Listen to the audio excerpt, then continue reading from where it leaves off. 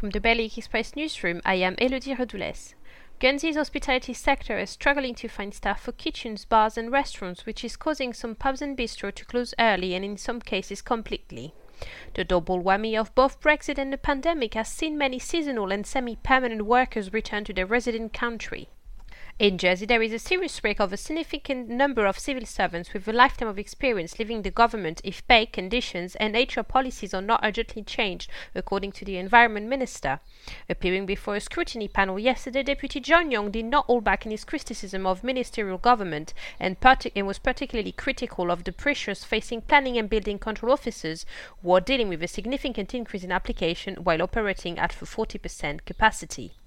Financial support on offer for informal carers in Guernsey is not good enough, according to a local deputy who says their contribution to the local community and economy is undervalued.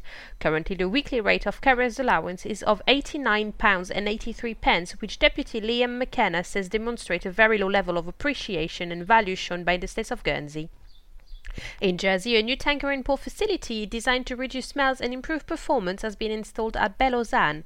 The modern purpose-built facility, which replaced the old tanker discharge unit, receives liquid waste from properties that are not connected to the sewer system or from infrastructure maintenance operations.